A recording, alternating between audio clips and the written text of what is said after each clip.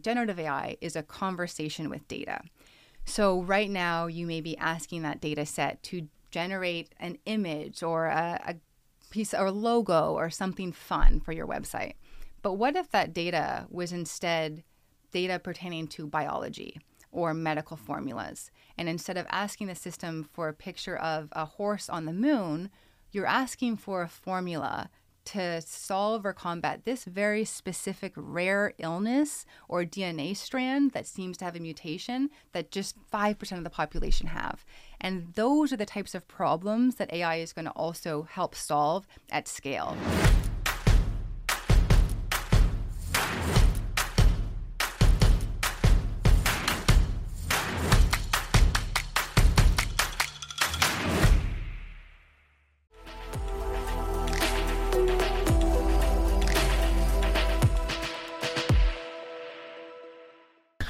Sinead Bovell, welcome to the Gent podcast. Thanks for having me. We want to talk about AI in the future. Okay. Are we doomed? Right out the gate. Are we doomed? Should I be worried? Should I call my mom? Give me an example of what you think we should be worried about. Well, I, despite my question, am excited about where AI is going, where the future holds, or what the future holds. But I also have seen what humanity can do, and I'm concerned that AI in the wrong hands could not end well for us. And I also have a lot of creative friends in the industry who talk about, concern over their work, their jobs. And we saw just recently with the strikes for the actors and the writers, where they're concerned about AI utilizing their likeness in perpetuity, and eventually they would be out of a job. So I think the question stems from whether AI is inherently good or bad, and we should be worried, or is it just potentially bad because it could be in the wrong hands? Or am I even framing it all the wrong way? No, I think you're framing it correctly, and all of those worries are very, very real, and I share them too. I don't think the technology is inherently good or bad. I don't think it's neutral. I don't think any technology is neutral. It's a product of the environment it's been built in, who's building it, the global cultural landscape. When it comes to artificial intelligence in particular, there are a lot more unknowns. It essentially takes any problem that we currently have and accentuates it. And then it throws in more emergent problems that we haven't seen before. So it's not just a technology that's going to transform how we live. It can also make decisions and invent things. So the magnitude of what we're trying to control and understand is a lot greater. I don't think we are inherently doomed at all. I think the way AI can help us transform how we live for the better is really exciting. But it does come down to the decisions, the human decisions we make around it, and the people who are empowered to make those decisions. And that's where there are quite a few question marks. Are you concerned? What do you think when you obviously, so you go around talking generally through the UN, right? Yeah. Is it okay? Can we cut this? I can't really speak on behalf of them. Okay, so you can say that I speak there. I've spoken at the UN. At the UN. Yeah, but I just have to be careful of how I phrase that, if that's okay. Yeah. So you speak at the UN regularly. What's the general consensus there? What are people thinking? What are they talking about? What are they concerned about? What are they excited about? Yeah, I think like any kind of global convening body, there's concerns about things like access. So right now, conversations around AI and even AI risk, they're largely focused around the West. And there's an entire rest of the globe that is kind of getting left behind, include digitally. So there's 2.6 billion people that aren't even on or haven't even used the internet. And now we're talking about AI systems and getting kind of economically left behind. So they're concerned about that. But there's also a lot of concern. AI, like a pandemic, is a group project. All hands have to be on deck. So one country can decide to kind of govern or build the system or safety features one way. But if the rest of the globe isn't really on board, it's kind of a lost cause. So I think global governing bodies like the UN are trying to convene as many stakeholders as possible from as many diverse backgrounds and groups and countries as possible to ensure we're all steering the ship in the right direction. And there's a lot of geopolitically challenging things going on at this moment. So it is adding AI to this fire makes it a little bit more challenging. But I think it's how can we align as many countries and decision makers and leaders as possible with this technology, because we all do need to get it right. It's in all of our best interest to make sure we get our future with this technology right. What happens if we get it wrong? Yeah, it depends how wrong. I mean, we're not necessarily getting it entirely right now, right? We don't know if you've been issued a loan or if you've been accepted or denied to university. There's a good chance an AI is part of that decision, or if you did or didn't see a job posting. And so that could already be a way that you're being kind of left behind or left out and not granted access. So there's already kind of small ways AI is in our world causing harm. It's doing a lot of good. It's already helping with things like drug discovery, but there are already kind of small micro ways that it's challenging how we live that people don't even realize. And that's also some of the challenges with the conversations around AI risk. On the one hand, we see these conversations dominated in the news cycles about AI takeover and losing control of the technology and super intelligence. And sure, maybe there should be a small group of scientists working to kind of better understand different ways the technology might develop or evolve that we don't necessarily understand. For by and large, most of us should be really tuning in to the potential harms that exist right now. Who's not getting accepted to college? Who isn't seeing a job posting? Who's getting screwed out of a mortgage rate or a loan? Those problems are here right now, and they're very, very real. And AI can, so the business, for my limited knowledge of AI, it's what, I guess it's gathered from the internet, put into the system. But it's only based on who puts it in, right? Yeah, so AI is largely two things. It's the data that it's been trained on, and most of the big AI systems that we're using today were trained on data from the internet. So all of the amazing things on the internet, and then all of the rest of the internet, along with the decisions or the programs or algorithms of the programmers who made the system. So that's essentially what artificial intelligence is. It's the data and then the series of algorithms or programming decisions that a programmer has made.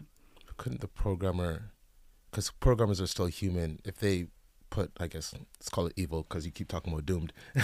If they program it incorrectly and this becomes the new wave, wouldn't it just mean that everything would be, I guess, doomed in that sense?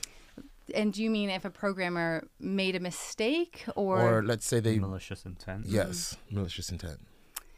Yeah, so sure, I'm sure with any technology, you could build in ways that it's going to do things that are going to cause harm. With AI, the algorithms actually kind of learn to spot the patterns on their own in the data that they're trained on. Sure, a programmer could maliciously say, pay attention to this variable and that's going to cause certain harm in this way or that way, or, uncover some kind of harmful bioweapon using these technologies. Sure, that's all possible. But those are also part of the real harms that a lot of companies, governments are looking into to try to safeguard. But it also comes down to there's a really big debate right now in the AI world. Should these systems be open source or closed source? And in case anybody isn't familiar, an open source AI system or an open source technology, you can kind of think of it like a recipe or a cookbook where we all have access to the recipes. And this is what we've done with technology, most of technology in history. So the web is largely open source. The cryptographic algorithms that keep the internet safe, why we can all send emails and do online banking, those are open source algorithms that a bunch of mathematicians work on together and keep improving. So should we have AI systems where we can all see the code, we can all see what they were trained on, and we can all try to make them better? But that also means some of the more powerful parts of artificial intelligence would be in the hands of maybe not the best actors. Or should we have more closed source AI systems? So maybe we have a few really powerful companies with the most powerful AI systems, and they get to decide who gets access to them. On the one hand, they can put in safeguards so you can make sure somebody who you probably don't want to be running around with AI isn't. But does that close off potential creativity and openness? And what if then there's only a few companies that are kind of leading this future? And that's not how tech has historically been. And granted, AI, it's a very different technology. I think there's historians like Yuval Noah Harari who say it's very different than the printing press or nuclear arms because it can make a decision by itself. If the printing press wasn't going and making more printing presses on its own, humans have to do that. Right. AI, it's a little bit different. But are we also maybe overreacting? Maybe we're some of the gloom and doom and some of the anthropomorphized tendencies we have are kind of taking over. And so this is kind of a big debate right now in the AI world. Should it be open source or should it not? What do you think? Mm-hmm. See, I think open. I agree. I think it should be open source. I wouldn't trust a few big companies to there's control allegedly a lot of corruption in big companies. So if you have the monopoly over it, and no one else is there to, I guess, debate you on it. Yeah, not being malicious. Like, let's say you just believe this, you can still be wrong in that belief. So you program it and you put all these things to believe in this belief that is might not be correct. And if you are the only body that is in charge of it, then that is the way it goes. No? Sure. Yeah. Definitely less, it wouldn't be as innovative as a future potentially if AI, the frontier AI models, the best and the most powerful AI models are only allowed to be in the hands of a few companies. It would probably hamper innovation in some ways. Now the argument is, but if that's going to be a lot better for safety, then maybe that's a trade-off we're willing to pay. But some believe that's not necessarily even true. The more transparent a system is, well, the more we can all contribute and see if this is kind of going to go astray or not, or what data was fed into it, and was that data kind of equitable? Is everybody present in that data and represented or not? So the jury is still out in terms of where do I stand with open source. It's actually something that I go back and forth on a lot. So where I would stand today, maybe we don't yet know enough about these systems, and not because I think that they have some demonic or some potential way to kind of take over, but maybe we just don't understand enough yet about these systems and their potential use that it should be open source right now. So maybe we take a second before the biggest and best models are open source and anyone can run free with them. But we should highly, highly consider making them open source, or at least not banning that as an option in the future once we get a bit more information. So maybe it looks like the next 6 months, we have scientists, researchers, academics, and private companies answering these questions, working together to figure it out. But I don't think we should close the book and say only a few companies should have the right to build the best AI systems, because I'm not necessarily convinced that that's the best option. But again, I'll be back in a week and I might say something different. I go back and forth, but my hunch is we shouldn't have a verdict yet. We should really be doing the groundwork to make sure we answer that question right, because it's a pretty big one. I mean, you could imagine if they decided not to make the web open, or with the US military figuring out GPS, and imagine they decided, no, this should actually just be in the hand. And GPS is quite a powerful technology when you think of how it is used for militaries. And that could have very well been a decision that, maybe this should just stay with us. And all of the different apps from social media to Uber are all built off of the decision to make that open source. So I think it's a big question. And it's one I don't think any one person can answer. I certainly can't even answer it with myself. It's a big one, but it's an important one. Is that happening right now? Are you seeing a collaborative approach between the private companies, between the scientists, the data scientists, and the professors and the academics? Do you see a collaborative approach happening, or are you seeing resistance? There actually is. So I think one thing that's good about this moment is we've all kind of woken up to the reality that we don't want just a few people making decisions on our behalf. Social media, we tried that. Not sure if the group project, aka group chat, is going as well as we thought it would. And so a lot of different voices are really coming to the table and being called to the table. Some would maybe argue that some of the proposals for regulating AI seem to favor some of the suggestions from bigger companies. Again, only certain companies being able to build the biggest and the best. Well, of course, that would economically advantage certain companies as well. So that is definitely a critique and one that a lot of people are watching. But there are a lot of professors and researchers that are kind of sounding the alarm, putting out their proposals. And that I'm quite optimistic about. Both here in Canada, in the UK, in the US, there's been a lot of summits and a lot of different movements around it. And so that, I think, feels good.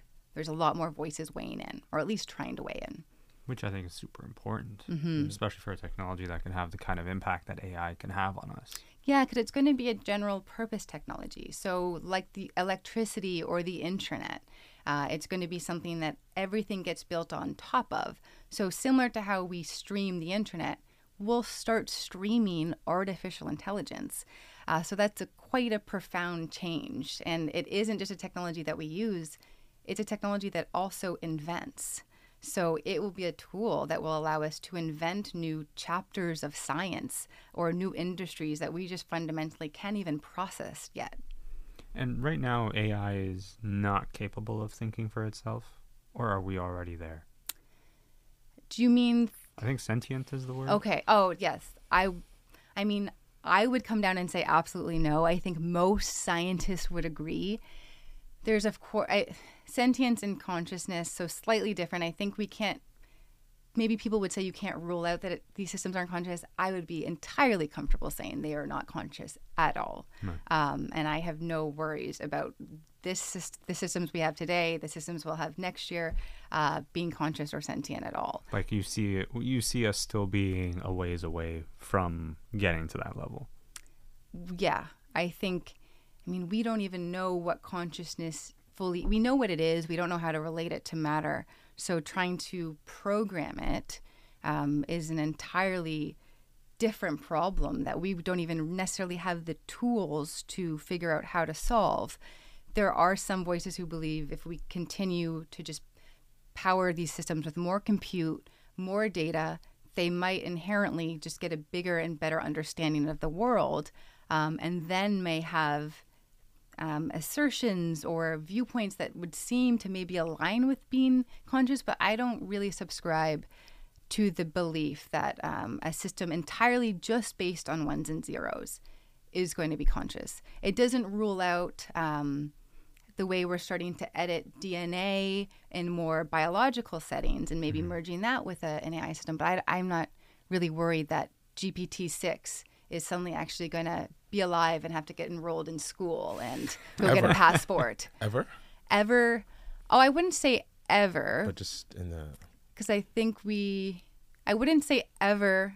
I think the systems we have today and how we're currently building AI, we're going to build some pretty powerful systems, but I wouldn't necessarily say they will eventually inherently be conscious. I think we're going to have to build AI a little bit differently if we want it to possess different kind of more biological capacities. But I'm also not a biologist. I'm not a neuroscientist.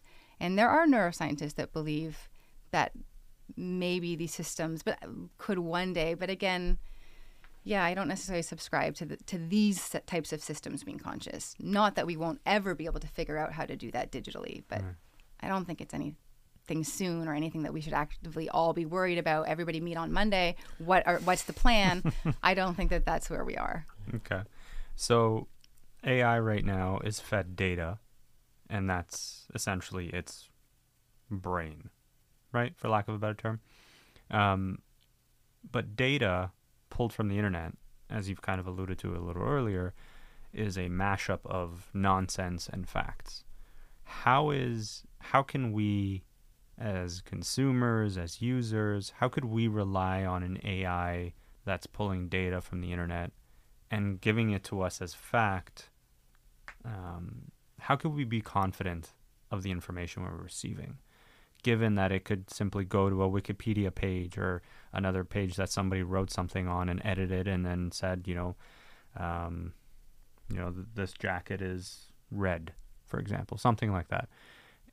On the receiving end of that, how do we know the information we're receiving is actually accurate? Yeah, it's a great question. And I think there's kind of three stages to this answer. So first, I think companies that are building AI systems do have a fundamental responsibility to make sure these systems are safe and they work as intended. We don't usually accept software that makes a lot of mistakes, but for some reason, when it comes to AI, we're kind of tolerating what we call a bunch of hallucinations, or AI that kind of just makes stuff up or pulls nonsense from the internet, or harmful things like bias or racist and kind of sexist views. So I think at a company level, before these models are released, there needs to be a fundamental change, and maybe that's through legislation or maybe that's through standards. But before a model is released, it meets certain standards, or it meets certain safety measures, and it isn't just spewing nonsense or things that are harmful. And maybe the middle path there is some sort of legislation or some sort of auditing of these systems before they go live to air. But then I also think as consumers, we should do our best, and this is going to require education and changing the faculty of education to have more AI literacy. So to understand when we do interact with these systems, what they're capable of and what they're not capable of. Right now, they're not capable of the systems that we have today, especially the generative AI systems, they're not capable of 100% accuracy. So it's important that we know that, so we're not taking what an AI says verbatim and going on and acting on that. And there are some companies that will put in certain safeguards in their systems, so you can't maybe get specific medical advice. So I guess one, so they're not liable, but two, so people aren't kind of going off into their kitchen and cooking up, a homemade antibiotic that's just been scraped from the depths of Reddit or something. But I think companies need to do a lot better. We need to have some form of an intermediary, maybe that's regulation or at least auditing requirements of companies the way we do with accounting firms, so they aren't as unpredictable as they are today. And then we need some AI literacy on the consumer end. And this actually doesn't just apply to AI companies. If your company is using AI for hiring decisions, or if you are one of the many companies that has thrown the word AI on its website, we are now an AI first XYZ. Well, you now are an AI company, and you have a responsibility to think of the ethical implications of this technology. And I don't think we're thinking that way yet. So I think we do need a bit of a mindset shift on what it means to interact with these systems and to use them as fairly and safely as possible. How do we apply a moral framework around AI when, as humans, we can't agree on a moral framework for our own interactions with one another? Yeah, it's a big debated question.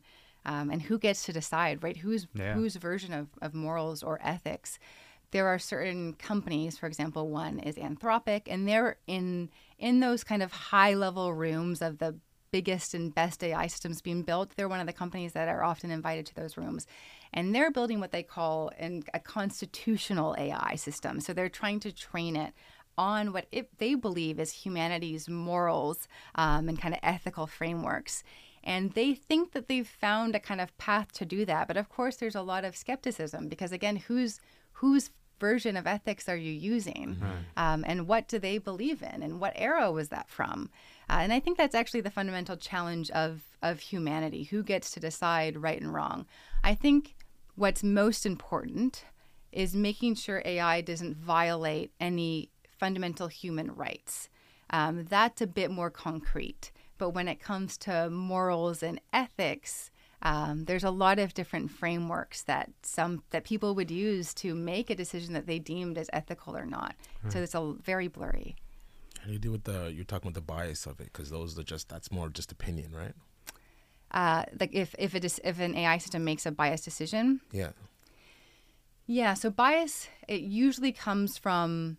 So AI is, as I had stated, AI is a reflection of the data it's trained on and some of the opinions of the programmers who made the system. Data comes from society and usually comes from the past. The past is often something we're trying not to repeat. So, for example, there were certain chapters in history where certain groups were economically discriminated against and couldn't get access to a loan.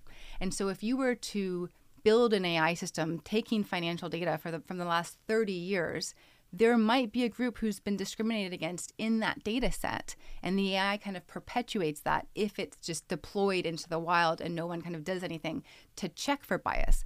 But the good thing is we know bias exists. So we have historians and philosophers and sociologists and anthropologists. We have all sorts of ways to uncover what segments of society were maybe left behind or not included or discriminated against.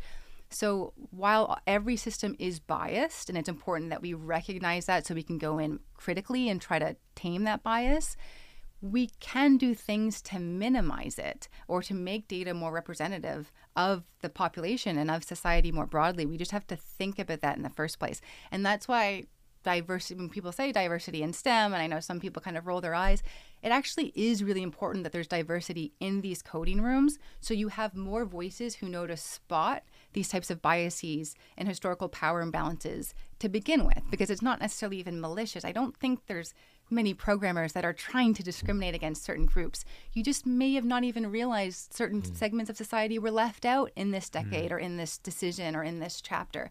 But the more diverse voices you have around the table, the least likely or the better off you are, or the more likely you are for someone to be able to spot a group that may have been left out or kind of discriminated against in some way. What are the pros of AI? Like, what's the best case scenario? How does this enhance our future? I mean, AI has already been a game changer for us. I can't get down the road without consulting Google Maps, Uber, any of the kind of ride hailing or food delivery, fraud detection on your credit card. I'm so thrilled every time I get that text that says your credit card has been locked, somebody attempted to use it, and I'm not trying to sort out Microsoft Excel sheets and figure that out myself. Right. What can we do in the future? So if most of the biggest transformations in human history are a result of human intelligence, and the more knowledge we've been able to have and kind of the smarter and more empowered society, the more we've been able to evolve. And so now we're kind of turbocharging that, kind of disseminating intelligence or artificial intelligence at scale. And that, if we look historically, can be a really good thing. So one thing is, for example, AI is largely, generative AI is a conversation with data. So right now you may be asking that data set to generate an image or a piece or logo or something fun for your website. But what if that data was instead data pertaining to biology or medical formulas? And instead of asking the system for a picture of a horse on the moon, you're asking for a formula to solve or combat this very specific rare illness or DNA strand that seems to have a mutation that just 5% of the population have. And those are the types of problems that AI is going to also help solve at scale. And also just humans, we're not necessarily designed to be able to encompass and understand large amounts of data all at once. We just can't fundamentally track that sort of thing. But maybe you're somebody that gets migraines, and it seems like you get migraines randomly. What a future with AI would mean is maybe you start just taking photos of your meal. That's all you do. You send it to your AI. You take a photo of what's in your fridge, and maybe you sync your AI with a Fitbit. In a couple of weeks, the AI lets you know 24 hours after you have garlic, that's when your migraines start. So it's being empowered with AI at that type of scale. And that's a massive unlock. And then again, I mean, physics, chemistry, biology, these were all inventions of humans. AI is going to help us peel back science and invent new layers of science and really put that type of invention and that type of superpower into the hands of a lot more people. And then even things like education. Our education is based off of the Industrial Revolution. It's like one person to a classroom of 30. The teachers are always it's always so much on them. They're already kind of overworked. And we know that kids learn differently. Everybody has a different learning style. So with AI, you actually do get a chance at kind of customized lesson plans, which could be helpful. The teacher makes one lesson plan and AI customizes it with video and imagery and different text for each student. So all of those are just kind of even scratching the surface. And when it comes to the cool, exciting things like actually trying to understand consciousness, we now have a system that thinks in a very different way than humans do. And that's a good thing, pointing it at problems that we haven't been able to solve. Like, who else is out in the universe, if anyone? Or how did humans and life even form, and why? These are the types of big questions that may require massive amounts of data that we're not equipped to solve, but maybe AI is. It's a lot. Like, yeah, the wheels are spinning in my head. What is if let's say I'm talking to my grandmother and I'm like, oh, we talked to Sinead about AI, and she's, what is AI? I was like, oh, start here. Like, what would be the place to start to learn about AI and Chat GPT? To learn about what it is or to kind of play around with it? Both. Yeah, so I would say an AI is a system that makes predictions based on data that it's been trained on. Whether it's predicting what word should come next in a sentence, like what ChatGPT does, or it's predicting what illness it thinks you have because it's been studied on, or it's been studied on some of your medical data. In terms of somebody wanting to play around with an AI system, I would recommend engaging with a system like ChatGPT. And here's why this latest kind of innovation in technology is really exciting. Digital literacy, like digital skills, using a computer, using a smartphone, it's not necessarily intuitive for people. But what's happened in these latest breakthroughs with AI and why they've gone so viral is because the computing interface is just natural language. And that's why a system like ChatGPT scales to 1 million users in 5 days. You talk to it the way you talk to a friend in a group chat. And that's going to be a lot better and more inclusive for many different segments of society who digital literacy and kind of pounding around on a computer doesn't come naturally for. So for somebody that is kind of new to the space, playing around with even a free version of ChatGPT, and if you're able to just go to the website, you can talk to that system. You don't even have to type and ask it, what color is the sky, or ask it for a poem, and just start to have fun to see how this system creates. And once you do that 1 or 2 times, you ask it 1 or 2 questions, you realize the potential, and then it just kind of speaks for itself. What would you get from, I guess, the unfree version? What is the difference? So if you're a company, for example, you would want to pay for like an enterprise version of ChatGPT to make sure it's not storing your company's data. So if your employees are using the system and they're asking it to help with a marketing campaign, you don't want that data now being fed into ChatGPT and other people being able to access it. So an enterprise version would mean it would erase any inquiries that people in your company have made. And then a paid version of ChatGPT, just a smaller kind of paid version, allows you to do things like access the multimodal version. So multimodal AI means it can process many different types of inputs. You can send it an image, you can send it audio, or you can send it text. And it can generate images, or it can respond in audio or respond in text, and soon to be video. And so that's a feature that they have kind of locked behind a paywall. But if you want to just ask it a few questions, or you want to use it as a creative partner, there's nothing kind of proprietary at stake, the free version is perfectly fine. And just to have fun with and just see how it responds to certain questions that you have. I wouldn't put your medical data there. But if you just want to, write poetry or just test this thing out, I would highly recommend that. It's a lot of fun. I've asked a few questions. Cause people always say, how to use it, just talk to it. So I'll ask a question here and there. I'm like, okay, I get it. Remember, I asked the one question, I can't remember the question off the top of my head, but it was a very long answer. So I was like, make it simpler, please. You could. And it made it simpler. I was like, oh. And that's just the power of I use it every day. So for example, if you have a podcast guest coming in, you could ask it, we're interviewing this guest. What are 10 really interesting questions that this person probably hasn't received before, and see what it says. And it would search the web and come back with whatever it's found and could suggest questions for you. Or if you're writing an email and you're like, this needs to sound better or more creative, ask the system to rewrite it. Or if you do any form of writing or captions or op-eds, ask the system to edit. And it's really, really interesting. But I think co-creating with it is something that I find fascinating. Even like panel questions and things, and seeing how it thinks, because these systems obviously think very different than us, and that makes them very interesting.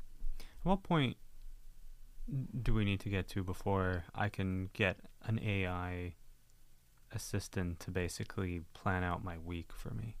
Hey, like I'm on the go. Hey, make me reservations at X restaurant. Book me a flight to Rome next week. Find me the best flight deal by the way, to Rome before you book it, type of thing. Like, where are we today versus where we would need to be able to actually have that level of interaction with it, where it's more integrated, I guess, into our daily lives? So it's there. All of those capabilities are possible today. Every single one that you mentioned. Okay. So you could, if you want, you're going on a trip, you could tell the AI system, I'm going on a trip with 6 people. Our budget is specifically $2,150. These are the types of things that we want to do, plan an itinerary. AI can do that. It can go as far as making the reservations. You can sync your calendars and your email with AI systems. So maybe you use Microsoft system for PowerPoint and all of that. Mm-hmm. You could use Microsoft's Copilot, which is their version of like a ChatGPT, and you could ask it for things. Summarize this crazy long email thread that I don't have time to read. Summarize it for me. Take out the first 3 action items and start drafting the response. Or you do have agents that can go in and make dinner reservations on your behalf. So all of that already exists. We're not at the point where we use it at scale, where it becomes kind of like a verb, like Google it, Uber it. We're not at the point where it's kind of mass adoption, but the capabilities are already there. All of that is possible. You could even, today you can take a photo of what's in your fridge and ask it to reply with recipes. Like, this is what I have left. I don't have time to go to the grocery store. There's a snowstorm. What can I make? And it will suggest a recipe. Or you can take a photo of food that you have, cooked food, and ask, what is the recipe for this? How do you think this person made this? And it would respond with the recipe. So it's already able to do a lot of stuff. And it's just going to get more so as time goes on. So all of that sounds really fascinating to me. It's really exciting stuff. On the flip side of that, I wonder, when you create something that creates ease, simplicity, right? Where you don't have to open the fridge by yourself and figure it out. You're not using your brain anymore to actually think of what, problem solve, essentially, at its most basic level. When you integrate or introduce an AI that's going to do all of that for you, I worry that we're going to start to lose our, I don't know what the right word is here, but our ability to just problem solve. It's kind of like now, you remember when you used to take a taxi and the driver just used to know all of the routes, right? They didn't have maps or Google or whatever. But now I can't drive anywhere in the city without turning on my Google Maps because I just don't know the streets, right? Like, the ability to problem solve seems to be disappearing. Let's just start maybe with your thoughts there. Yeah, so I don't think problem solving is disappearing. I think we're solving different problems because of technology. So do you really gain anything memorizing the topography of your city versus being able to quickly see where you need to go in maps? And then maybe you have more time for creative tasks or more strategic tasks because AI is telling the Uber driver where to go versus the person kind of pulling over and taking out a map. The same is with a fridge. Arguably, if you were to rewind the clock just 200 years ago, pre-electricity, and people saw you just put everything in this fridge, you don't actually go and get it from the land and solve problems of how to grow. Like, most of us, if we were put on a farm, it would be over. We're toast. We are absolutely toast. And that would seem just absolutely existential to people, that you couldn't survive for a week on an actual farm with vegetation and things around you. Nope, sorry, couldn't. I'm getting nervous thinking about it. But the problems that we're solving, and arguably, of course, people would have different perspectives on if these are problems that we should be solving or not, but being able to fly, we're in space, we're combating illnesses. Even just the discovery of antibiotics, we take it for granted now, was a scientific absolute revolution. It was a game changer. So what technology and science and innovation has historically done and continues to do is free up time to solve bigger and more challenging problems and pass the things that we don't necessarily need to solve for our existence to other systems. And I think that that's a pretty good trade-off. I can only imagine what we're going to get to solve when we pass a lot of the things that we do on the day-to-day to AI. So it's not that knowledge and problem solving goes away. We just exert and test for knowledge in new ways and solve fundamentally different problems. And I think that that's going to be really cool. Are you excited for the future? I am. Yeah. I think, like, being in the weeds here, seeing the potential pitfalls, I imagine it could get easy to get cynical about what could happen. I mean, you're dealing with humans ultimately, right? So are you excited for what's coming, or are you more cautious and reserved because of what you're seeing? Yeah, I actually think I'm a lot more excited. Being able to track the signals into the future and see what could be possible, I find it so inspiring, because I also see that every problem we think we have as a society, as a species, we have the solutions for. They exist. And if they don't, we know how to make them happen. We know how to turn them into a reality. And to me, that's very inspiring and very optimistic. And it makes fighting for the optimistic scenarios worth it. Will we make the human decisions to do the right thing? That's a different question. But what looking into the future shows me is that all of the answers are there. And to me, that's really, really exciting. How far? Go ahead. If I asked different AI models the same question, would I get the same answer across the board? No. And if you ask the same AI system You get a different the answer. same question, it could give you, if it depends on how the AI system was trained. But if you're using a generative AI system, a ChatGPT, a Google's Bard, and you asked it a question that wasn't just 1 + 1, even then sometimes you might get different. You might get 3, you might get 300. But for most of the generative AI systems, yes, you can ask them the same question and it would give you a different result. You ask a different AI system, it's definitely going to give you a different result. How do you know which one to use, I guess? Just one that you like, I guess, or? And that's a new skill that humans are going to have to develop. When we've been, and we had to do it with search, right? When we Google something, there's all of these different papers and things that come up, and we have to figure out a way, how do we piece this together? I mean, before it was like there was maybe one book in the school library and that's the answer, and then we have the entire web, and so now it's discerning what type of information is most useful for me in an era where AI kind of generates and passes it to you. And that's, again, another skill that we're going to have to build and freshen up, and that's why even for schools, for example, I know that there's a lot of debate about not writing essays or getting AI to write the essay. But if AI can write a basic essay, let's let it do that. Let's level the playing field or up the playing field on what humans have to bring to the table. So AI can go write that B- essay. You have to discern, how do you make this better? How do you argue against this essay that ChatGPT wrote? Those are fundamentally more challenging skills that we just need to start to develop, or start to know that we need to test or learn or lean into. Would you consider ChatGPT as an answer as plagiarism? Because I know that's being debated, right? If we don't change how we test for knowledge, then sure. If the deliverable is go home and write an essay, and don't use AI, and a student uses AI, well, then that could be considered cheating. But I just think we shouldn't be doing that. I think the assumption should be somebody's going to use AI, and we make the test harder as a result. So sure, you go co-create with AI, and now you come back into school and you have to upgrade that essay, which is a lot harder. I mean, I couldn't imagine if somebody gave me an A- essay and told me to make it better. Where do you even begin? Or write one at home with ChatGPT and you write something different in school. So I think we just need to change how we test for knowledge. But if we don't, then sure, we're going to have what seems like a lot of cheating, but it's just more so I think the system is outdated. I think that's interesting because, one, I don't think they will change how they test it, but to say something like make this B- and A+ is very difficult, because you would look at it as a B- student and be, this is perfect. I can't make this any better. So that's a different way to look at it, which I think is very interesting. Kind of like the calculator, right? We all got stuck with calculus and algebra because of the invention of the calculator. That was like a small segment of really smart mathematicians. Oh, the calculator made basic arithmetic something that we all had at our fingertips. Everybody now has to learn calculus because now you have the tool. So we all kind of got screwed, but technically in a kind of good way, we started to solve harder problems. And that's the story of technology over time. You give some to technology and it frees up our neurons to go solve different and more challenging problems. I see. It's funny you say that, because one of the things I am excited about is the fact that I can't draw, right?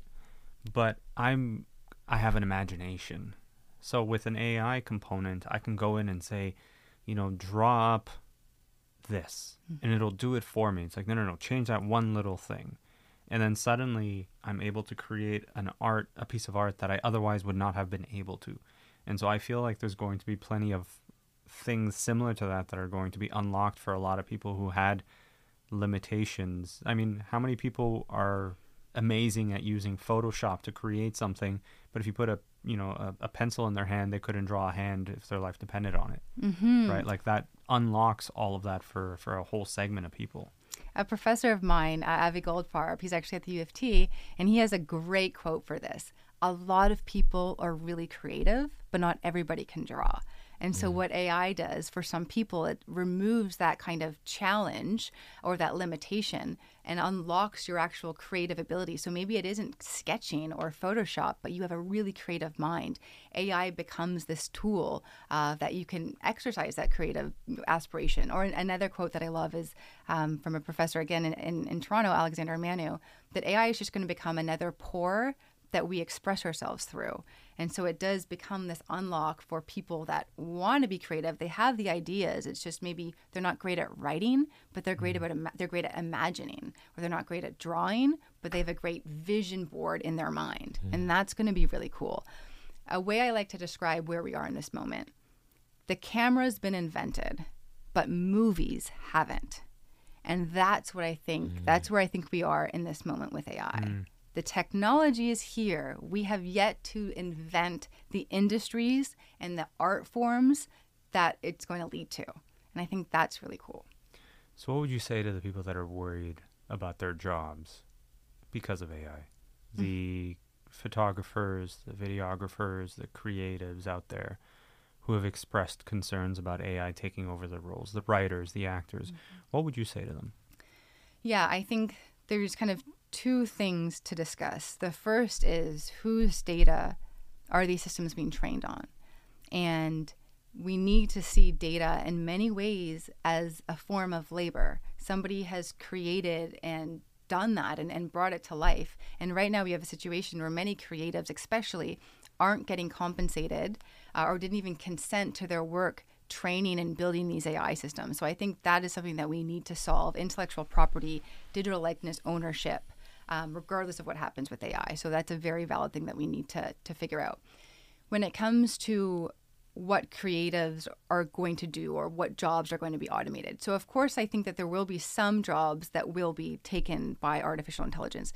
But it's also, I mean, AI takes what you do well and enhances it like tenfold. So the smartphone, I mean, now that we have smartphones, nobody asked me to shoot the cover of Vogue. I wasn't suddenly like ridden up to be the best photographer. So just because we have a tool, it's still the human brain that actually is where the creativity lies.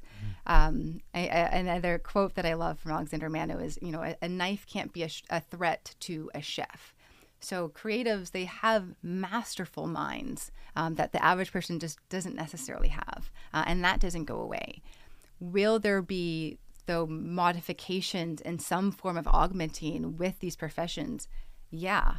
And that is something that I think is really worrisome. I mean, I've spent many years working as a fashion model, and I've been very open about that being a job that AI might threaten. And that doesn't make me feel great at all. I do think over time, new jobs get invented that we can't imagine. I mean, social media manager didn't exist. The creator economy, this didn't exist just over a decade ago. And this entire industry has been created because of technology. So it's it's much easier to imagine the jobs a technology is going to automate than it is the jobs that it's going to create. But I am concerned the way we are just kind of deploying AI into these creative sectors and not making sure, whose data are these systems being trained on, who's getting entirely locked out. And I hope that we get this right. I hope intellectual property doesn't just collapse on itself. And I hope there aren't movie studios training AI systems on the hard work of actors and writers and, the makeup artists, all of the true creatives that make Hollywood and these industries what it is. I hope we get that right and we don't exploit that because that, I think, is a future that we don't want to walk towards and won't work out well for people. And we have a choice not to do that. And we do see unions speaking up. But I hope we make the right decision there, because art is something that's really important. Art always evolves, and the conversation of art has to evolve. I mean, the reason why songs are 3 minutes is because that was the limitations on record players and things. So it's always evolved with technology. But we have to make sure we're not necessarily exploiting people as the cost of that evolution, because I don't think that that's going to work out well. Isn't that what like humans do, kind of exploit? I mean, that's a very. I mean, I don't. Yeah, we don't have the best track record as a species. We've made some very questionable decisions. It's nice to want, but like they exploit. Like it's. Yeah, but we also have made rules to try to protect against some of that. I mean, we invented something called copyright. Before that, it was just the absolute wild west. Like, oh, you wrote that? No, actually, no, I did. But now we have these types of frameworks and different ways to think through things, and standards and protocols. So we do make some great decisions. We just have to make those. And can we count on us? I don't know. Well, I hope so. Let's be optimistic. Let's be optimistic. I like to root for us, so I'm going to root for us. I think we can. I think that's a. Let's go with optimism. Yeah. I think we can. I mean, I'm excited for what the future holds. I mean, I think most of what's going to be unlocked we can't even imagine. The way we couldn't imagine the creator economy 20 years ago. It just didn't exist. And most of us have a foot in it in some way. Imagine what just happens. Like we do here. Exactly. Literally, yeah. When AI is like your co-creator or on your team. That should be interesting. It's going to be very interesting. Thank you so much for coming through. Thanks for having me. This was insightful. Thanks for having me. And a pleasure. And keep fighting the good fight for our species. I'll try. And let's do this again. Yeah, sounds good. As things evolve in this space, we'd love to continue to have this conversation and hopefully help educate people on what's possible and what's available out there. Yeah, well, I'll be back. I'm totally down for that. Amazing. Thank you so much. Thank you. Thanks, everybody. Thank you so much. Appreciate you.